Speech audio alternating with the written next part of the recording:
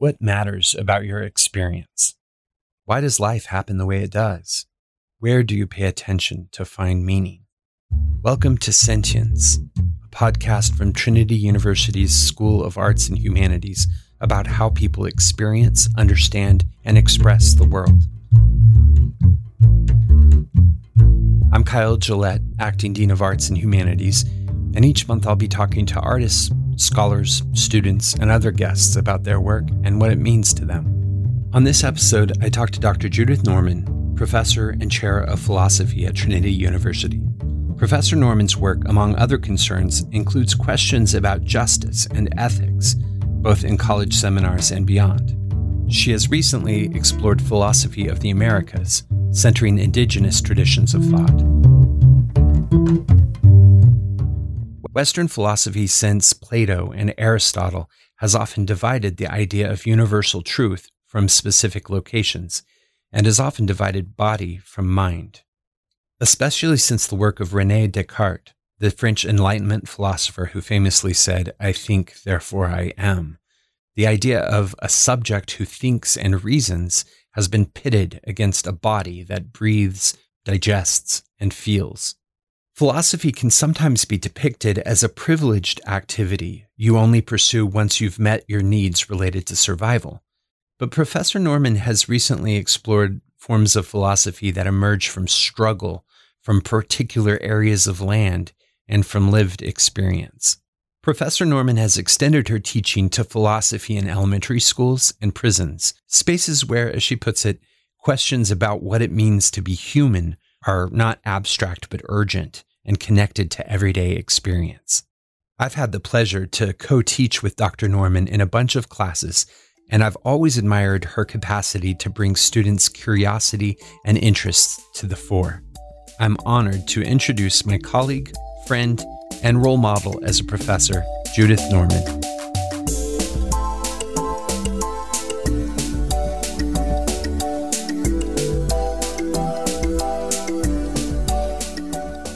Thanks for joining me today, Judith. Oh, well, thanks for asking me. I'm very glad to be doing this.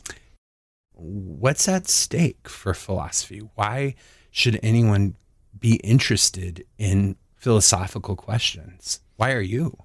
Right. I would say that we're doing philosophy all the time, that we all wonder about larger questions, what's at stake in our lives, how do we make meaning, how can we work to bring about more justice for ourselves or our situation.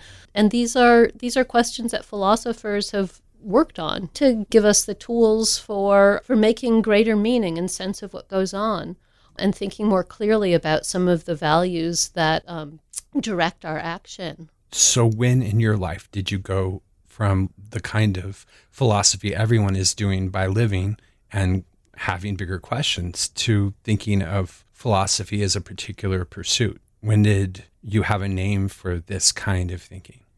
Well, in college, when it turned out that the medical career wasn't on the horizon for me, so like many people, I found a subject that, I found intriguing and I was able to do well. I had a fairly narrow set of values. I saw people sort of like pursuing careers for the sake of, status or power or money. And I thought myself very noble for sort of pursuing a career, excuse me, for the sake of truth and just sort of like to ask these questions in the abstract on their own.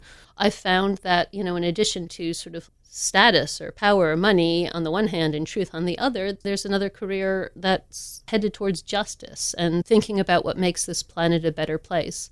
And the tendency of philosophy, and frankly what excited me about philosophy, was the sort of loftiness that it gets beyond, the here and now. And what's keeping me in philosophy is the discovery that philosophy can engage in the here and now, that it can interact with questions of justice and bring about real harm reduction and relief and enable thriving in ways that are really powerful and often overlooked. And so I'm interested in thinking through the intersection between philosophy and justice. That involves, in a sense, doing battle with the term of philosophy. It's a term that sort of has gatekeepiness about it.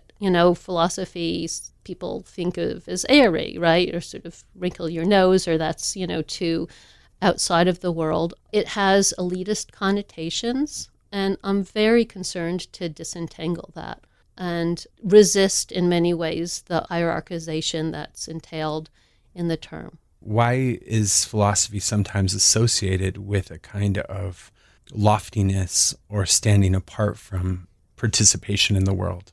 Yeah, that's a great question. There's a tradition in European philosophy, which by no means everybody adheres to, but it's certainly a mainstream tradition of considering materiality to be lesser than or other and to ally with the separated mind.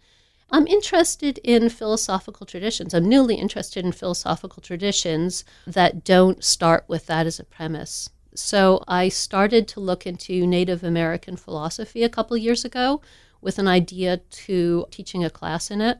And I've discovered, Native American philosophy is a multifaceted field with different philosophies, but I do see a general commonality of embracing our embodiment. Although I've been reading indigenous North American philosophies and taught a class in which those were at issue, I'm very much a student. I'm not Native American. I'm approaching this as somebody with settler identity who's trying to read and understand this. So I want to avow any sense of expertise, but I can tell you what I've discovered in it, what intrigues me and what makes me want to learn from indigenous philosophers more about how they approach things. A lot of philosophy is local, is based in the land, is not float above the earth, but comes out of a relationship with a particular place and a particular spot of the earth.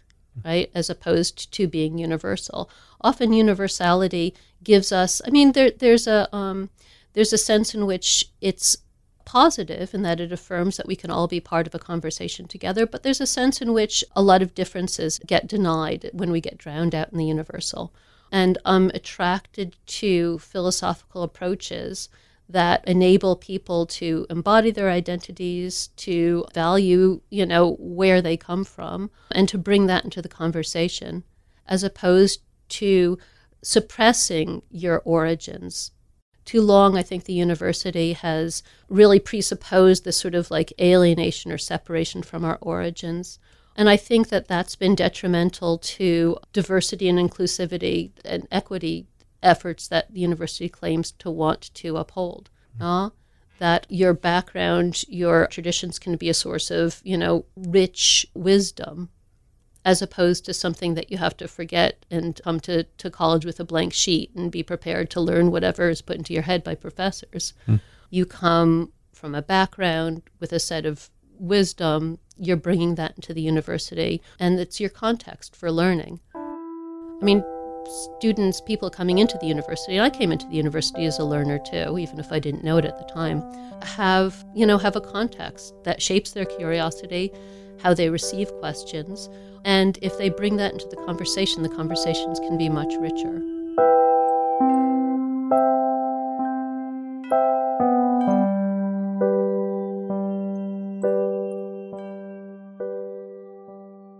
I had a really poignant moment, I think, where this came home to me. I started to find out, about indigenous traditions in North American philosophy. In South American philosophy, I started to learn that the Aztecs or the Mexica had this, amazing, rich philosophical tradition. I went out and got a book called Aztec Philosophy. I was so excited, right? And I had a student who I showed this to. It's like, here's this book. And this student was from a Hispanic background in Los Angeles, right? And she was a philosophy major. And she had always seen herself as coming from a place of deficit, right? She hadn't had the sort of, frankly, white middle-class background where she had heard about Aristotle and Plato in school and felt, very much in possession of the set of cultural tools that are needed to engage in philosophy at the college level. She felt that she had a deficit in that way, and it put her at a disadvantage in classes. And so I showed her this book on Aztec philosophy, and I said, yeah, and it's fantastic, and it's associated with this language, and I don't know how to pronounce the name of this language. And she looked at it and she's like, Nawa. She said, my grandma speaks that, right? And so suddenly, if we have this conception of philosophy as, Plato and Descartes and Kant and, to the contemporary Anglo-American in this sort of tradition, she felt this distance from it, right? She felt like she had to do a lot of work to sort of appropriate this tradition, which was foreign to her background. But there's a tradition of philosophy which is local. And she had this sort of close proximity to it, which gave her this proximity into philosophy. And that experience really reoriented me on the question of who is a philosopher and what does it mean to do philosophy, and gave me a sense of purpose that people like her, and there are a lot of students from backgrounds like hers who know what Nahua is and know some of the vocabulary, they have a proximity to a local philosophical tradition which needs to be valued. So I'm trying to sort of back down and undo some of the arrogance that philosophy is often associated with, and think of myself as a learner of some of these local traditions and say, what can I do to make room for people who are versed in these local traditions to thrive, and for students who have proximity for these local traditions and indigenous traditions to be able to learn. That's wonderful to hear how you're also recasting what does it mean to participate in philosophy. So it sounds like participation in philosophy in the way you're talking about is completely different than Plato's theory of participation. For those who don't know, Plato's theory of forms imagines there's an ideal form out there for everything. For example, the physical tables, like the ones we're sitting at here, are just copies of the ideal form of a table. In that sense, each actual table participates in the ideal of tableness because it has a flat top and legs or whatever. But that's very different than saying each person has their own table from home, and the experience they bring from that helps them participate, right? Absolutely. Philosophy, I think some of my concern about it as a discipline comes down to the notion it is traditionally very gatekeepy, right? Sort of Club Europe and Anglo-America. And it shouldn't be, right? Philosophy is a set of really robust tools for broadening our sense of the meaningfulness of what's around us and opening up channels of communication and empowering people as sort of knowers. And I'd love to think about participation in this sort of broader sense. Well, one broader sense that you have worked on participation has included teaching philosophy for children, teaching people who aren't normally, by most philosophers, I would assume, associated with participants in the academy in that way. And yet, tell me about how children are as participants and how you've approached doing philosophy in elementary schools. Oh, thank you. I love talking about that. I mean, kids are natural philosophers. There's a sense in which, as you grow older, a lot of things happen to suppress your curiosity, right? You're told by teachers that some of your questions are stupid or they don't belong in this space and stuff like that. But for one thing and the other, students sometimes, the curiosity, which you're just bursting with, when you're born, gets channeled and limited and suppressed to questions that other people think matter. And guidance is good, right? But I think often it goes too far. Kids haven't dissociated cognition from playfulness, right? It's all sort of like a jumble for them. They like to take ideas and sort of poke at them and make them giggle. So I don't come in and say to the kids, sit down and take out your books and I'm going to explain Aristotle to you. I think that by introducing some of these big terms like Aristotle or metaphysics and stuff like that, there's a sense in which it distorts the learning environment for them. It makes them passive. Oh, here's something I don't know, and here's something a little bit intimidating. It unequalizes the playing field in the classroom. So I try not to come in with terms like Aristotle and Plato. I come in, here's something I do. I'll come in, I'll draw 4 2s on the board. 2, 2, 2, 2 in a square formation. So 2 and a 2, and then below them 2 and a 2. And I'll say to the students, how many numbers are on the board? So they don't need to know who Plato is, right? It's a question that everybody can answer. But this is the thing. If you ask a grown-up that question, they'll come up with, it depends. Are there 4 numbers on the board because there's 4 2s, or is there 1 number on the board because it's just 2 4 times? They'll come up with 1 or 2 answers. How do the kids respond? they come up with hundreds of answers. Wow. It just barrels out of them. They're so playful in the way that they respond to this. So I remember one girl, she was like, okay, so between the twos, there's nothing, right? And nothing is zero. So there's like a 202 on the board. Yeah. But then nothing takes up no space. So I can put as many zeros in there as possible. And so the students were sort of like, does nothing take up space? But zero is nothing and it takes up space. So is zero nothing or is it a symbol for nothing? I mean, and they got there on their own by playing after a minute. And so I was talking about the difference between something being a symbol and being a thing. So I wrote dog on the board. And I said, is there a dog on the board? They thought that was hilarious, right? Right. They thought, but they also played, but they also laughed, and it was all together, and their bodies would go up and down, right? They'd bounce as they were thinking. And then they wanted me to write poop on the board, right? Because then there's poop on the board, right? You know, sort of like, they're sort of like singing, there's poop on the board, there's poop on the board. And we got to think through, you know, the difference between a symbol for something and something. And what is a number? Is a number a symbol? If you draw a 2 on the board, is that an actual 2 or is that a symbol for a 2, right? And they're like, wow, right? As opposed to, you know, I mean, if you ask a room full of professional philosophers that question, they'll get really anxious and they'll try to get cleverer than each other. But the students were just like, wow. And they were still really happy from the poop, right? And these questions belonged to everyone. It's not like, you know, I hadn't mentioned metaphysics. And then, I mean, a Trinity student who was there at the lesson as an observer in this class and said, you know, you're talking about examples of things versus the ideals of things. The student turned his mouth to me, this is Plato, right? Right. Yes, it was. Yeah. Right? But it wasn't Plato sort of where I sit down, shut up, and write down, you know, Plato, right? This is like them coming on their own, using the material that they have, including poop, to rediscover what's interesting and what's at stake in this question.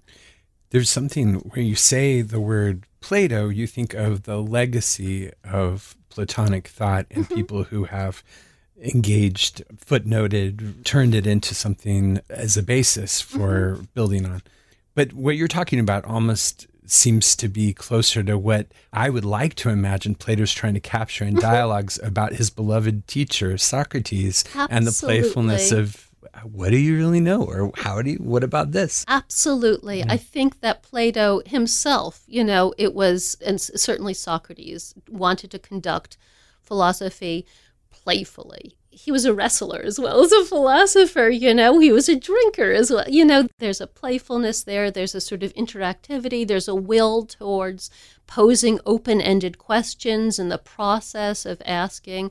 I think it's taken a certain amount of energy to pump that playfulness out of the philosophical tradition, but here we are. Yeah, I mean, do you think it has to do with pedagogy that emphasizes that over time you specialize more and more and you categorize the kinds of things that you do?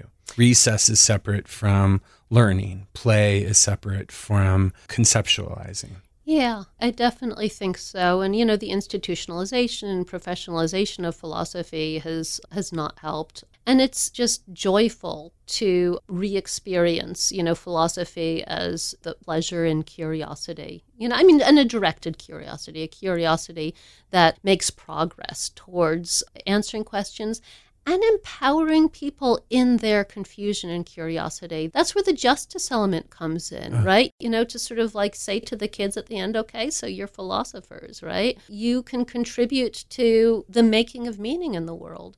We've all had these sort of like moments of disempowerment. Like you go to the doctor and it's sort of like, this hurts. And the doctor's like, I don't care. You know, that's not, your blood test doesn't say that that'll hurt. And so you feel like disempowered. There are things that you know, even medically, you know your body, you know what hurts. And there are a lot of spaces where you're disempowered as a knower. Children, oddly, in school are often disempowered as knowers. They don't know, you know, they might not know the answer to the geometry problem, but they know what they don't know. They know the way that this might function in terms of their education. They know what they think when they see circles, right? They have context that they bring to the conversation. And often this doesn't take place as a dialogue. So I'm interested in questions that philosophers call epistemic justice, sort of thinking about how people are empowered as knowers. And I'm interested in that regard in the way that the monopoly that Western philosophy has had on the notion of philosophy has contributes to colonialism as a form of erasure, but philosophy contributes to the erasure of knowledge traditions by failing to value people from non-European, Anglo-European traditions as knowers and creators of wisdom and knowledge. And it's a parochial view of philosophy that does that. I'm interested in exploring what's at stake, where that parochial view came from, the damage it's done, with a view to trying to undo that and broaden the conception of who's a knower. You've brought up before a book by Freire, Pedagogy of the Oppressed. Will you talk a little bit about the implications of overturning the model of an expert and then these ignoramuses who have to learn from the expert? What implications does that kind of thinking have on participation in philosophy? Absolutely. Yeah, it was one of the key texts in my education, discovering Paulo Freire's Pedagogy of the Oppressed, the great Brazilian philosopher of education. And I come to think that, the knowledge traditions, learning and education takes place best in a community where people feel supported, right? So there's this ivory tower, sort of sage on a mountaintop isolation view of philosophy. And then there's the sense that we can grow best in community where we feel respected and valued as knowers. And I'm taking that very seriously. Another project that I have is I facilitate a program called the Philosophy and Literature Circle at the Torres Unit, a men's prison in Hondo, Texas.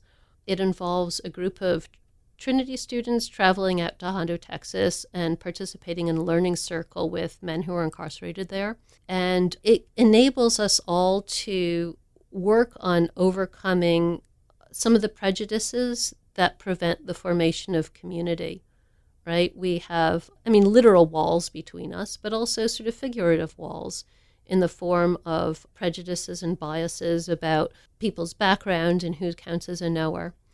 And to sort of enter into community and to, write poetry together and to read poetry together and all sorts of philosophical writings in a pedagogical situation in which everybody feels sort of supported in their own voice as a knower, enables the sort of trust that allows people to share their perspective, which contributes to furtherance in the questions that interest us about meaning, right? So we don't just hear from some voices. We get to hear from everybody. It's a human question. The Philosophy and Literature Circle was created by Dr. Mel Webb, who works at UTSA now, and I'm very grateful to them for bringing that model to San Antonio and helping pursue this project of creating learning circles and thinking about how knowledge is best pursued in communities and how creating relationships of trust. It's not secondary to the project of pursuing knowledge. It's primary. The School of Arts and Humanities, relatively newly formed, deals with humanities as a set of disciplines that have recently been under some suspicion as being maybe disconnected from more practical pursuits that are career-driven, even though I do think there's plenty of evidence to show how meaningful and interesting pursuing humanities study is for anyone's future, especially college students' future. What kinds of urgency for the questions of humanities and even what it means to be human do you encounter in prison that you might not in a classroom? Yeah, that's a great question. And I'd like to sort of step back a bit and talk a little bit more about my encounter with philosophies of the Americas and what I've learned by reading philosophers from indigenous and colonized traditions.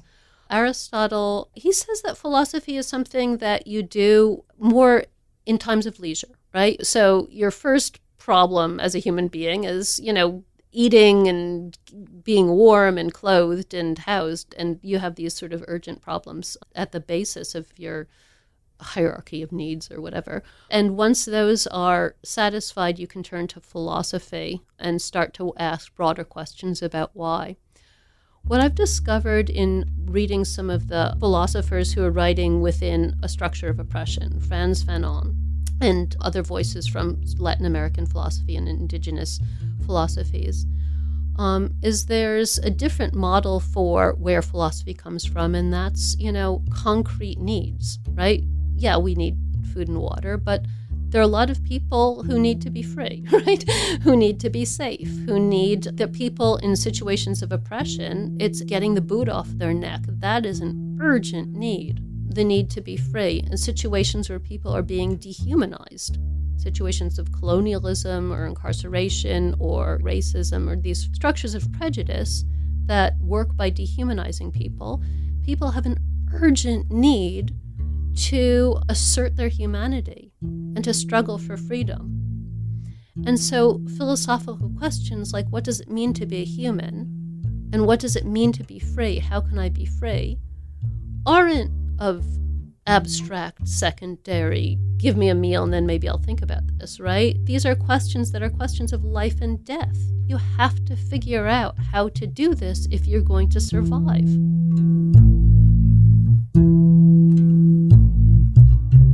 And so I'm very impressed by how Bell Hooks says she's discovered works like Freire, but also how a Freire discovered works like Hegel, for God's sake, right? Because Hegel talks about what it means to struggle for freedom. And it's not just some sort of abstract, Western-centric text, although it is that. But in the hands of a freedom fighter, in hands of somebody who needs to be free, it becomes a tool that they can use for their own liberation. And so I'm very interested in philosophy born of struggle, people who do philosophy from a perspective of needing liberation, needing to think through the questions of humanization. Again, it's a set of voices which have often been marginalized from philosophy, but I think belong very much in the center of the conversation. So it sounds like even Hegel, who a lot of people would associate with a very European or Eurocentric idea of history, also offers something important for Bell Hooks' philosophy of liberation because of his focus on struggle and progress. I was very inspired by the African-American philosopher Bell Hooks, who writes about encountering some of this sort of Western-centric theory. She says she was so thirsty. She was so thirsty, and these texts came along, and they were something for her to drink, to give her sustenance. And they had some dirt in them, right? There's some crap in there. And she's like, if you're genuinely thirsty, you don't say, ooh, that water has a piece of dirt in it. You say, thank you, water. You're nurturing me. Didn't like the dirt, but you don't throw it out, right? There's something about dismissing Hegel from a privileged perspective and saying it's it is Western-centric, but I listen to somebody like Bell Hooks and people who sort of say, I needed this. Yeah, there's crap in it, right? But I'm taking what I need in it because I need it. I don't have the luxury of sorting through. There's tools in here I can use. So it's not a perspective I come up with myself. I'm in a privileged position. But if I put aside my philosophically inculcated arrogance and sort of take the position of a learner and hear some of what people from these other perspectives are saying about these texts and these ideas, I find such wisdom and relevance and pleasure in hearing it. I mean, I want to get back to the idea of the pleasure of curiosity again, right? I'm being very grim with colonialism, but yeah, there's a sort of falling in love with philosophy all over again that this enables. I was just curious about your return as a student and your return to very different kinds of students, how that's transformed how you are as a teacher to Trinity students as well. Yeah, I feel like I can relate to Trinity students. The more I see myself as a student, the more I can say, we're in it together. The more I can admit my ignorance, goodness. We're all sort of pretending that we know things, right? In a sense, this is one of the damages that education does. We have to sort of assume positions of expertise, and sometimes, a little prematurely, right? We fake it till we make it. And there's a reason for doing that. But there's also damage done when we turn off the curiosity and pretend that we already know. We don't learn, right? We're not open. What would it mean to you to see a philosophy play an important role in the public life going forward? I'm very hopeful about the discipline of philosophy. I think that it's becoming much less gatekeepy, much more open to a diversity of perspectives, more self-reflective about some of its limitations, and there's a commitment in the field to public philosophy. I have a general decline and fall narrative about most things, right? The world's going to hell, or it's like, ain't it the case? But, when I look at my field, I feel a lot of hope. Thank you, Dr. Norman, for joining us today on Sentience, a podcast featuring voices in arts and humanities at Trinity University. We thank you for talking to us about how philosophy can work as a form of liberation. Thank you for asking me. This has been a pleasure. Stay tuned for more stimulating conversations about arts and humanities. I'm your host, Kyle Gillette. Thanks for listening.